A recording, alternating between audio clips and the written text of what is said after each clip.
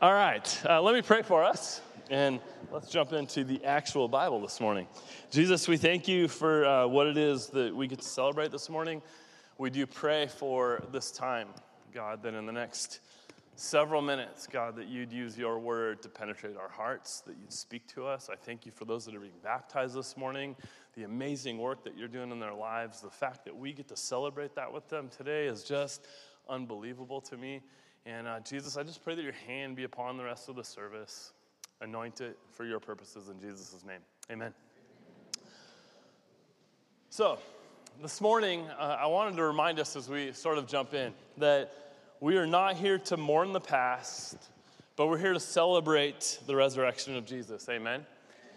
And if that was the one and only thing that we pondered on this morning, the one and only thing we talked about this morning, that in and of itself would be enough. It's the cornerstone and the foundation of our faith. Like literally what we're talking about this morning is the foundation of everything that we believe. And so today, what I want to talk about is maybe I want to go a little bit different direction with the message this morning, but I want to talk about why the resurrection is so important. We know as followers of Jesus, even if you didn't grow up in the church, even if you don't profess to follow Jesus, we've heard about the resurrection. Most of us in this room would say that the resurrection in and of itself is amazing. The fact that God raised Jesus from the dead is absolutely incredible. But it seems like we often talk about the why with regards to Jesus' death, like why it was so important. We talk a lot about how his death paid the price for the sins of the world, which is amazing. How his death satisfied God's righteous anger towards sin. How death gave us the gift of forgiveness. But we don't often talk as much about why the resurrection in and of itself is so crucial and so important. Like, what is it and what does it mean? How does the resurrection change our life? How does it affect us, impact us? Even on Easter, it seems like the general conversation for us gathered around our tables with our Christian friends is around the power of God to raise Jesus from the dead, which is true. Like, God is powerful enough to raise Jesus from the dead. That's an amazing feat that was accomplished. And so this morning, we're celebrating that, and we're going to sing about that even in a little bit as we sing worship songs this morning. But what I've been processing as of late, as a Jesus follower, and what I want to present to you guys this morning is why. Like, why is it so important? What does it mean for us beyond the fact that it proves God's power? Why does it matter for you and I sitting here right now in 2023 in Coeur d'Alene, Idaho? There's a book that I've been reading while I've been gone on this topic of resurrection. And it's been really helpful and informative for me. If you feel like doing a little extra credit reading in the next couple weeks, the book's called Surprised by Hope. It's written by a man named N.T. Wright. An amazing book. It's a bit of a deep dive on the topic of resurrection and heaven and our lives today as part of the mission of the church. It's a great read, so I'd encourage you to go check it out if you like to read. But for today, there's one passage that we're going to look at, and it's kind of a long passage, but I'm not going to teach through the whole thing. We're going to pick sections out of 1 Corinthians 15. So if you have your Bibles with you, please just open them to 1 Corinthians 15. We'll also have the sections on the screen behind me. But I want to just read through some sections of this text this morning and talk about why the resurrection matters for you and I today. So, are you with me? You good? You're awake? Okay. We're celebrating resurrection life. You have no right to be dead this morning, right? We're on this. Verse 1. Now I would remind you, brothers, and I want you to take in these passages this morning. If you got to close your eyes and listen, go ahead. If you got to read along, but I want you to take this in. Now I would remind you, brothers, of the gospel that I preached to you, which you received, in which you stand, and by which you are being saved. If you hold fast to the word I preached to you, unless you believed in vain. For I delivered to you as of first importance what I also received. And so what Paul is saying is that the gospel that was given to him, the gospel that was preached to Paul, he's passing it on to the church in Corinth. He's passing it on to others. He's passing it on to us. Exactly as Paul received it, he's passing it on. He didn't change anything. He didn't add anything to it. What he's communicating is literally the pure, unadulterated gospel. He goes on to say in verse 3, "For I delivered to you as of first importance what I also received, that Christ died for our sins in accordance with the Scriptures, that he was buried, that he was raised on the third day in accordance with the Scriptures, that he appeared to Cephas, Peter, then to the 12. Then he appeared to more than 500 brothers at one time, most of whom are still alive, though some have fallen asleep. Some had passed away at that time. Then he appeared to James, then to all the apostles, and last of all, as to one untimely born, he appeared also to me." Paul's referring to himself.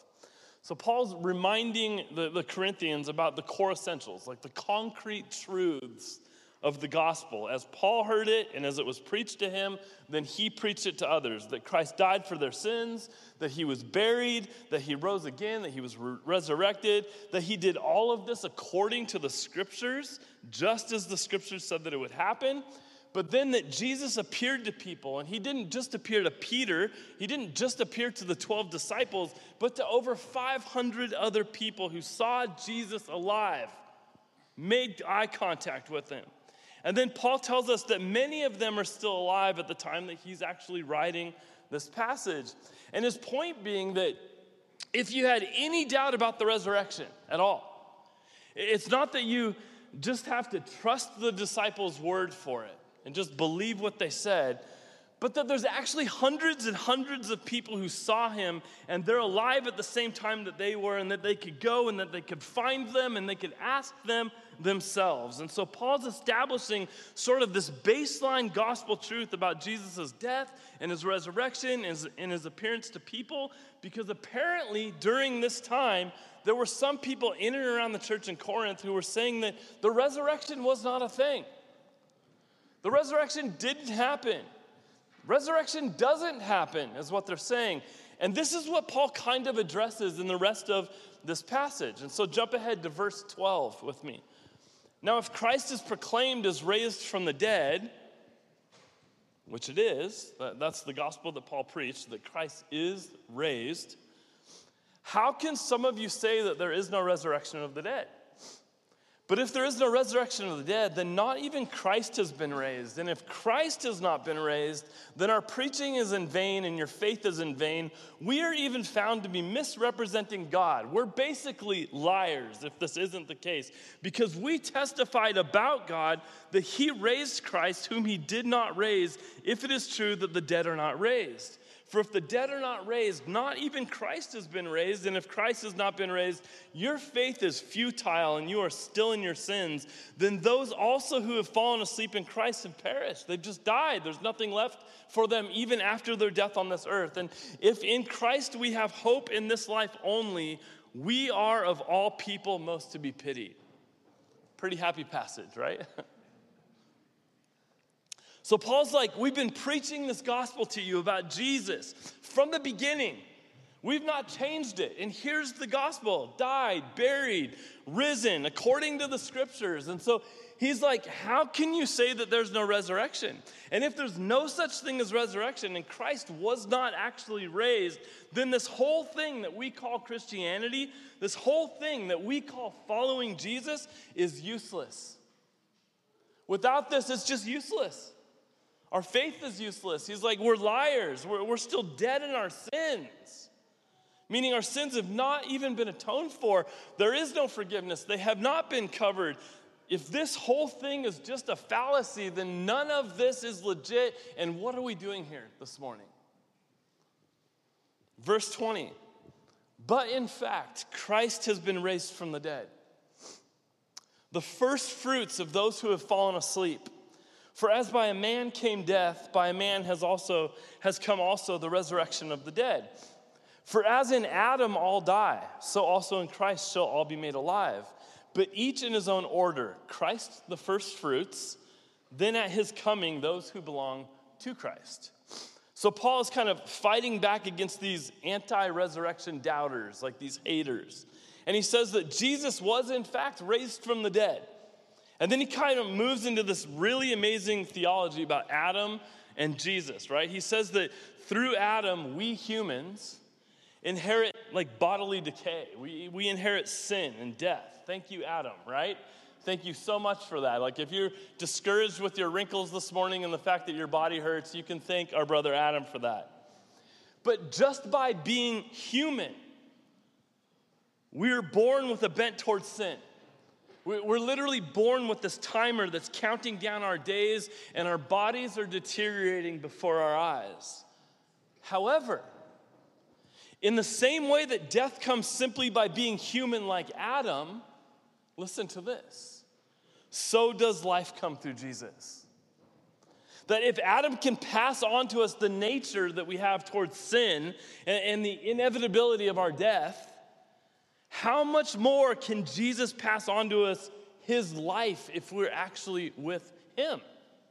And then Paul brings up this really, really important metaphor that kind of helps us understand part of the nature and the importance of the resurrection. He calls Jesus the first fruits.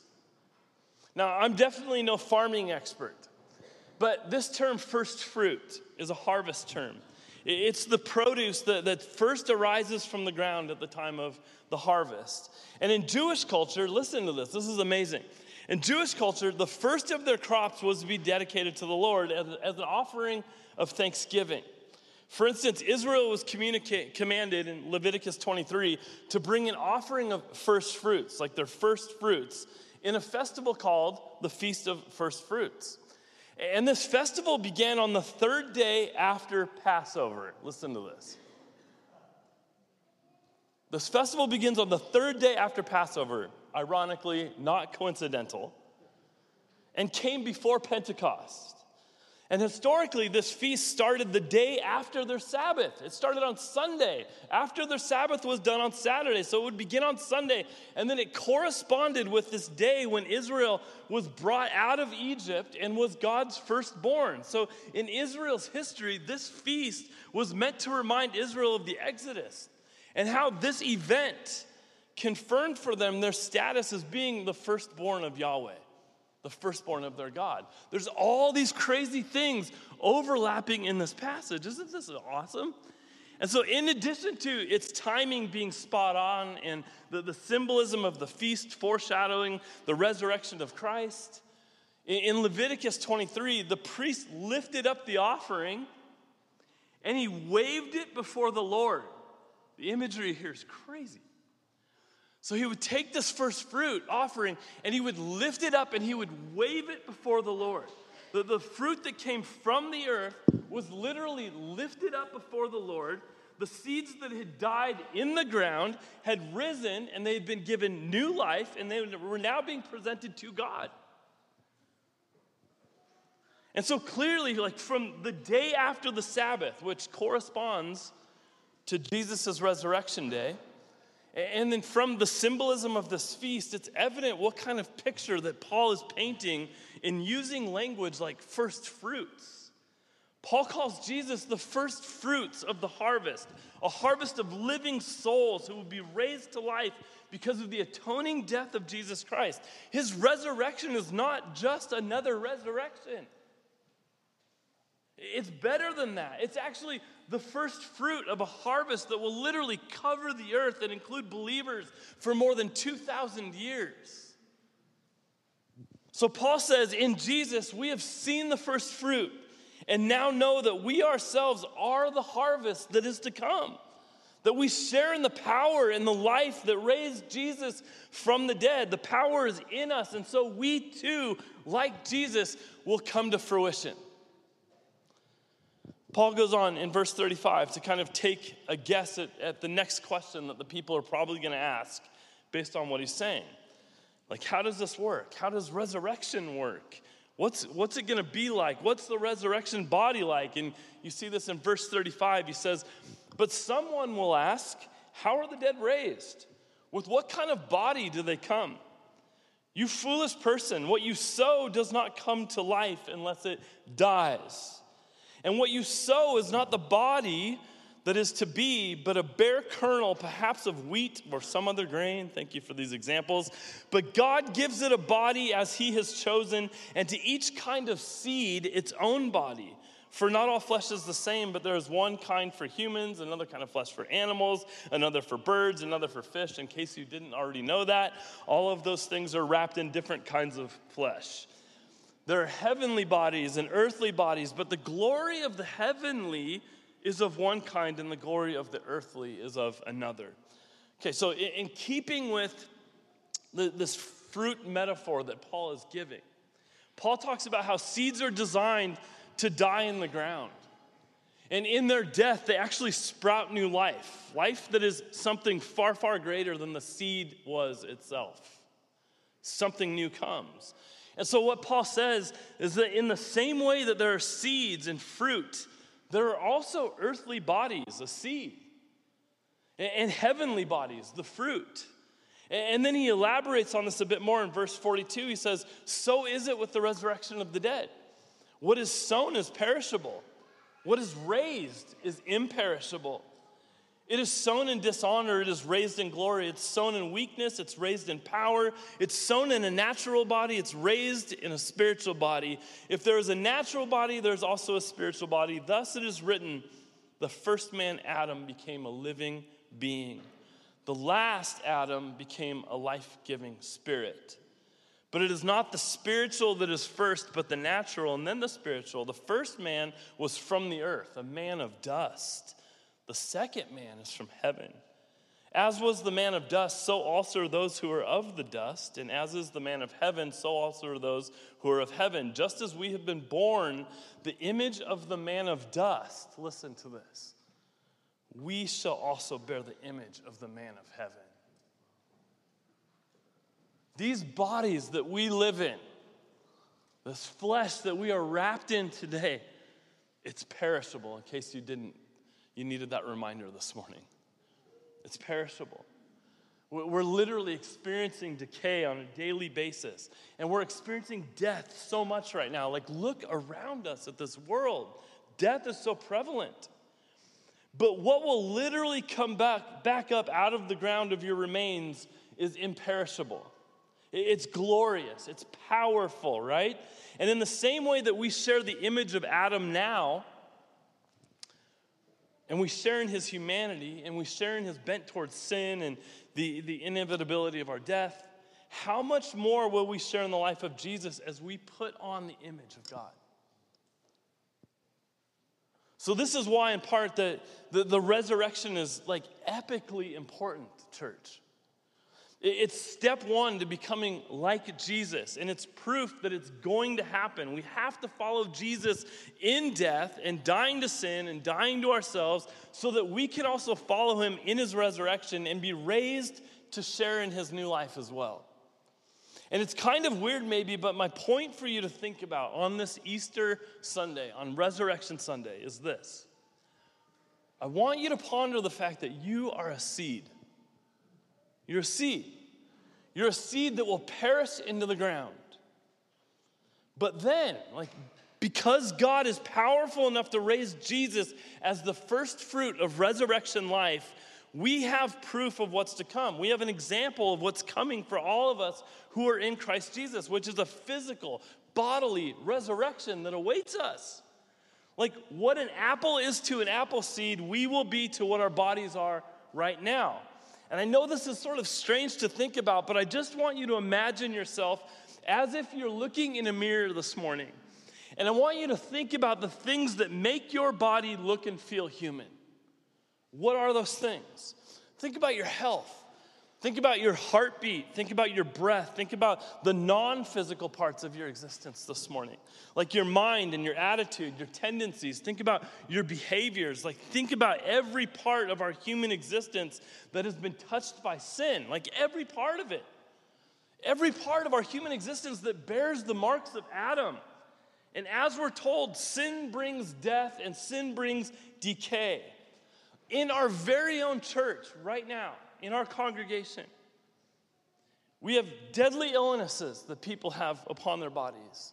There's cancer. There's disease, there's depression, there's anxiety, there's injuries, there's broken bodies, there's broken hearts. There's people with aches and pains and things that we simply cannot fix and things that we cannot escape in this life. But to put it really simply, there are things about ourselves right now that we do not like. Anybody? I got so sick in India, and I laid there in a bed thinking, I hate this. I hate that my body has this proclivity, that it just gets ridden with sickness. And if you're like me, like even as I was writing this sermon, I was thinking about a massive list of things about myself that I just don't like. Things that I wish I could change, things that are not how they're supposed to be. And I'm sure that you have that list of things about yourself this morning that you don't like as well. And I just want to say that this isn't good. This list isn't good. It's the curse of sin. This is the result of Adam. It's fallenness. It's a brokenness of epic proportions that is pervasive through generations, through history.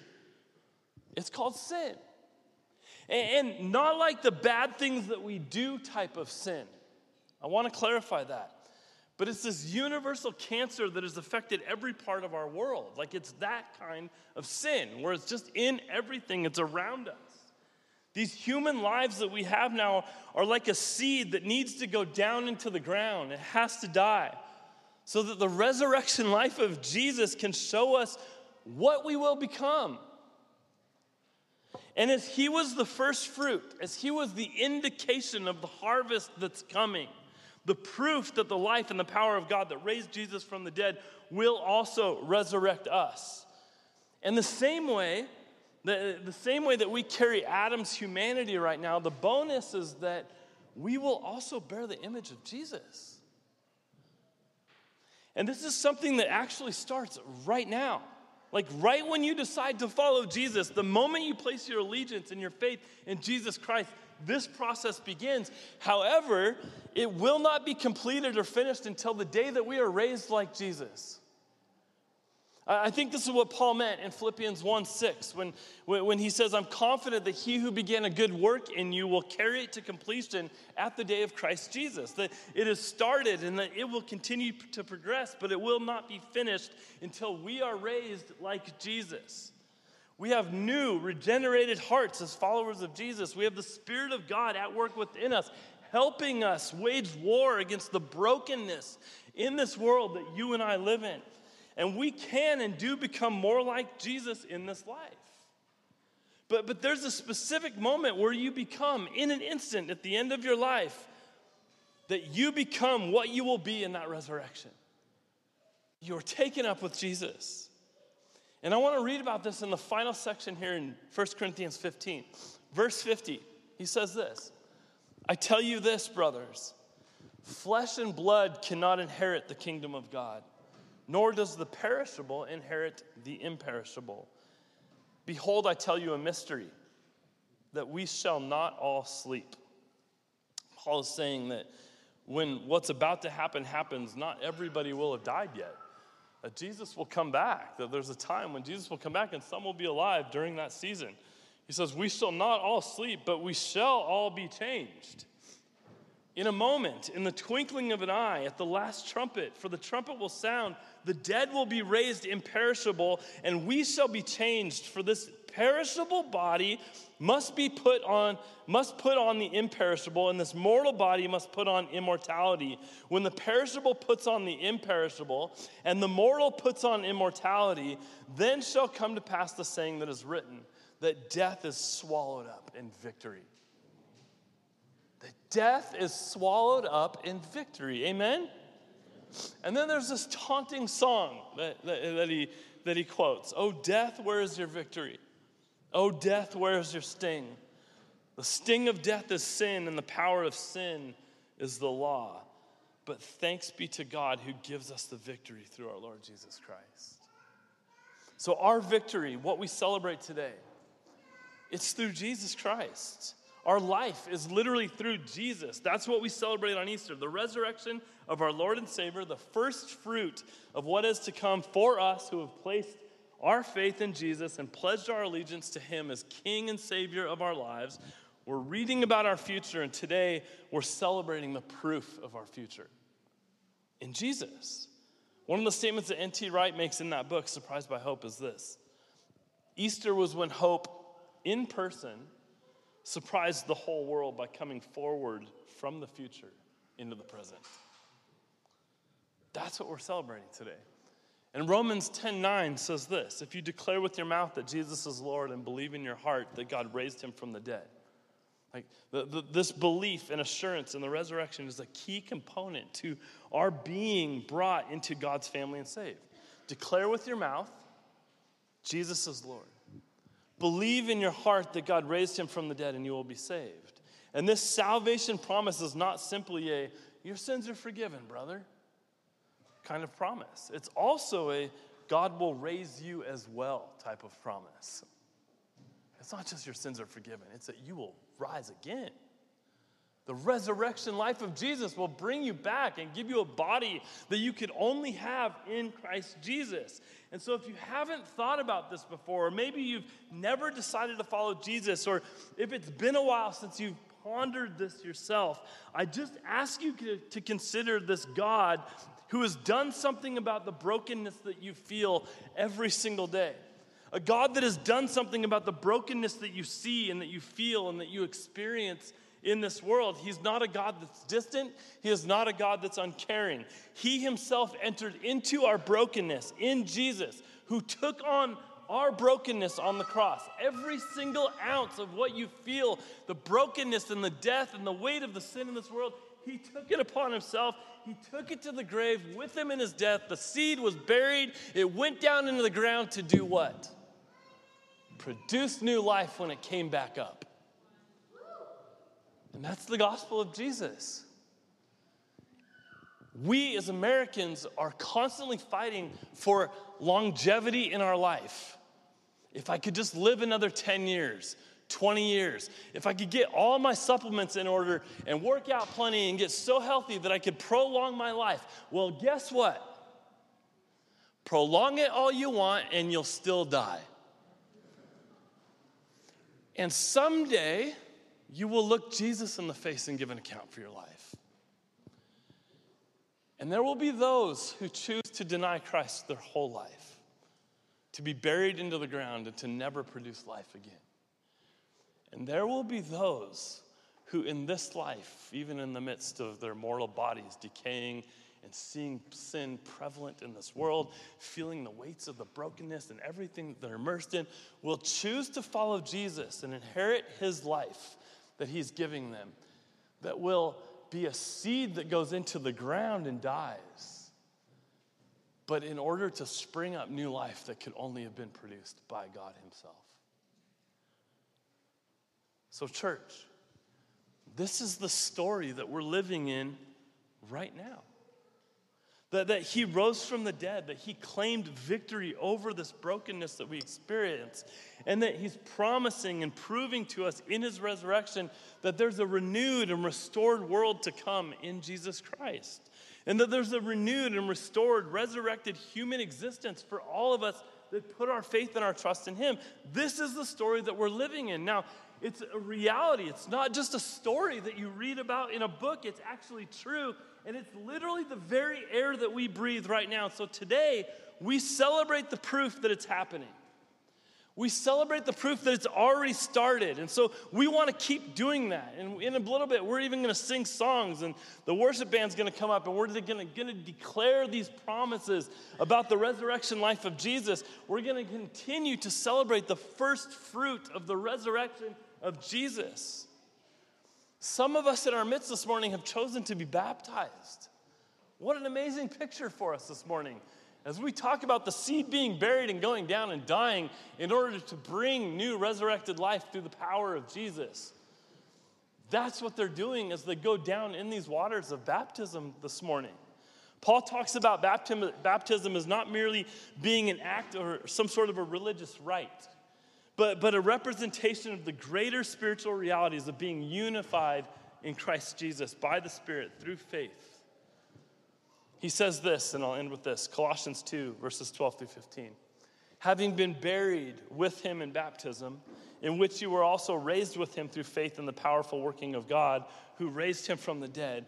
And you, who were dead in your trespasses and the uncircumcision of your flesh, God made alive together with him, having forgiven us all our trespasses by canceling the record of debt. Can I get amens? By canceling the record of debt that stood against us with its legal demands. This he set aside, nailing it to the cross. He disarmed the rulers and the authorities and put them to open shame by triumphing over them in him. Amen? That's what we're celebrating this morning.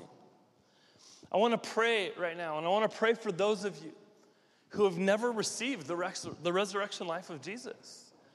Maybe today's the day. But there's some of you that are like me in the sense that I've been in seasons of my life where I professed to follow Jesus, and I still did not understand the weight, the brevity, the impact of the resurrection life of Jesus upon my life. It was a formality. It was something that I did. It was a box that I checked. Not something that I lived. There's many of you in this room this morning that are like that. I'm just going to be honest. You call yourself Christians when Christian is a box that you check and a formality that you enter into, but not a life that you've entered into through the resurrection life of Jesus that has changed you and transformed you, that has allowed the seed that is you to die to itself and go into the ground so that Jesus could resurrect something even better. That's what he has for you this morning. And if you're here this morning, and maybe this morning's the morning, like you're like, I'm going to profess Jesus with my mouth, believe in my heart that he rose again from the dead. Man, Jesus is calling you to himself this morning. Just like the priests would take that first fruit and they would wave it before people, God took his son up upon a cross, and he waved him over us. He presented him to us on a cross, dead, so that new life could be produced for us through him. And this morning, he's drawing you, calling you to himself. And you have an opportunity to be the one that will be for him and with him, or the one that will choose to be against him. There's some of you in this room, 3 to be exact, who have decided to be baptized this morning. And I'm just going to say right now, if you haven't been baptized, but you've professed with your mouth that Jesus is Lord and you believe in his heart that he rose again from the dead, that his Holy Spirit lives within you, today's your day. I don't care if you're in jeans. I don't care if you're in slacks. I don't care if you're in your suit. The water is open and it's ready and available. And what an amazing picture that we get to partake in today before his church to say, I choose him as Lord and King and Master of my life. There's nothing else that I will devote allegiance to in my life except for him. I am 100% all in, and I want you all to know it. That's what you're doing. So I want to pray. I want to pray for us. And then I'm going to invite Angela up here to kind of, we're going to have some people sharing some testimonies. People are going to get ready to be baptized. But if that's you this morning, then I would just tell you, as we begin to gather to baptize people, gather underneath that basketball hoop. If you're here this morning and you want to be baptized, we have towels available for you. We have, Anthem Speedos you can wear. It's amazing. It's just like the coolest opportunity. But today's your day. Today's your day. I don't want to leave this moment without giving some of you the opportunity of a lifetime to profess Jesus as your Lord and Savior of your life. Let me pray. Jesus, I thank you for this moment, this brief moment that we get here this morning. I thank you for the honor and the privilege of serving a God that just didn't tell us to follow him, a God that just didn't tell us to go through the formalities, but a God that actually said, I will go first, sent his son Jesus to die on the cross for our sins, not to just die, but to take the sins and the brokenness, the weight of it all upon himself, to bury it in the ground, and that through his resurrection, there would be an opportunity for us to step into that same resurrection life. And Lord, I know that there's some in this room who feel buried in life. They feel buried by the weight of their sin. They feel buried by their human existence. And there's more that you have for them this morning, Jesus. And so I'd ask, Lord, that you work in their hearts, that they be reminded that the story is not finished in their life. that you're working, you're moving, that you got them to this point, that you gave them breath in their lungs, these eyes to see, these ears to hear, the feet to get here this morning for a specific reason. And I pray that they would take that opportunity to profess with their mouth that you are King of Kings and Lord of Lords, to believe in their hearts that you aren't just a God that told us to follow him, but that you are a God that sent his son to the cross for our purposes, for our benefit, for our sins to be buried with him. And we believe this morning, Jesus, that it was your resurrection life that brought him back to life off that cross that actually exists for us today to partake in. And so I pray, Jesus, for those being baptized, that this moment would be memorialized for them, that they'd remember this time. You'd solidified it in their hearts and minds, because I know once they leave these walls this morning, there's a world out there that will convince them that what they did is dumb and that they need to walk away and that the weight of things is too strong. Jesus, may your Spirit arm us. May your Spirit well up within us. May you protect us and watch over us and move mightily in your church. Thank you, Jesus, for the work that you're doing in your people, and we give all of this to you. In Jesus' name we pray. Amen. All right, as Chris mentioned, we got some people that are going to be baptized, so they can go ahead and make their way to go get changed for that. And if there's anyone that's deciding right now that you want to do that, you can come up to the Connect table, and Sarah will help you get a T-shirt. But while they're getting changed and transition, I'm going to invite several people up here that are going to, from our church, that want to testify about why the gospel is good news to them. But I also, while they're doing that, want to invite any of you, if you have a friend or a family member or someone in your community that's being baptized, we want to invite you to come right on down here to the right and just be ready to be close and take pictures and cheer your brothers and sisters on. So this morning we're going to be baptizing Greg Richards and Maddie Sanford and Jet Drosh.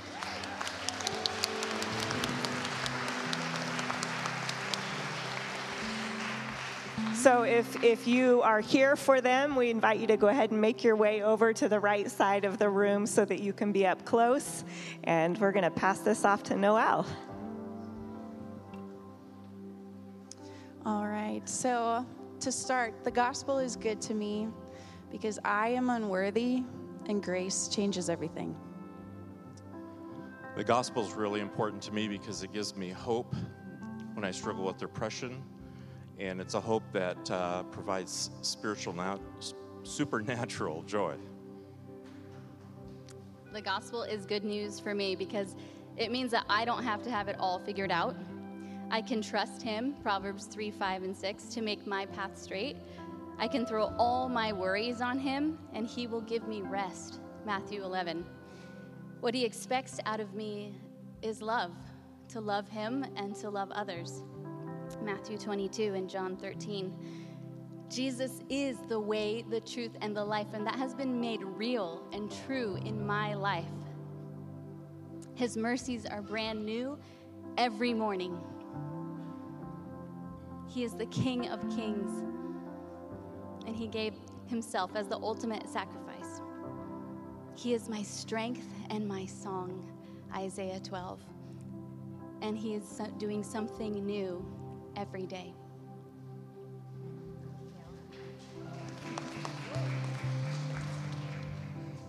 So the gospel is the hope my soul grasps for in my darkest moments and brightest joys.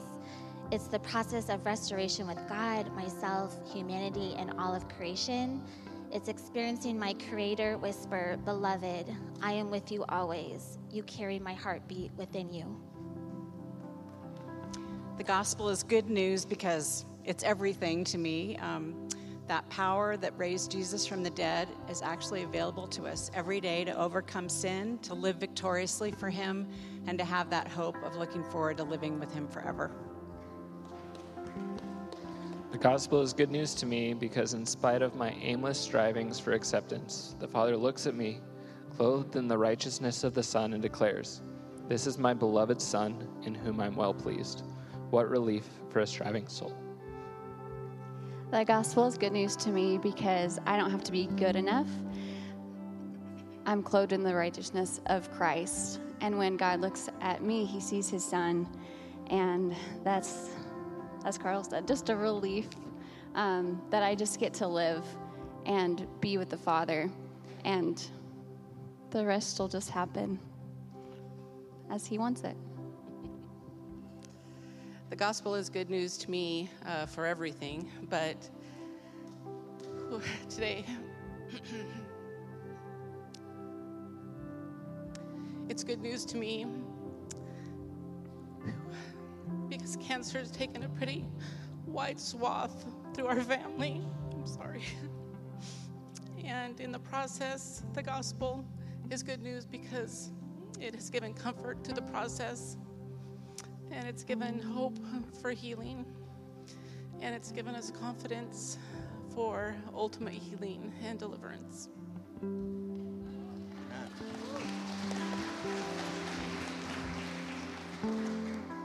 The gospel is good news to me because it brings me freedom from addiction and shame and continually gives me strength to live into the joy that God has for me in life, regardless of the struggles that come my way. I am no longer a slave to sin.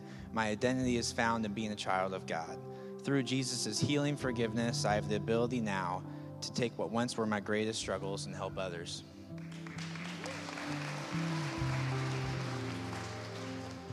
The gospel is good news to me because death itself has a grave, and eternal life with God can start today.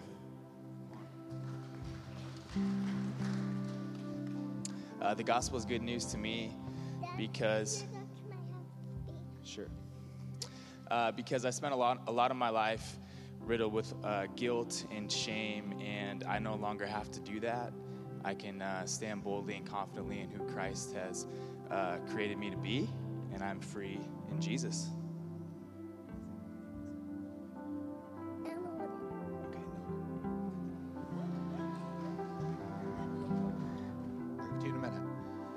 The gospel is good news to me because I know that it doesn't matter my sin, it doesn't matter my shortcomings. The fact is that I've been given the opportunity through Jesus to live with God forever.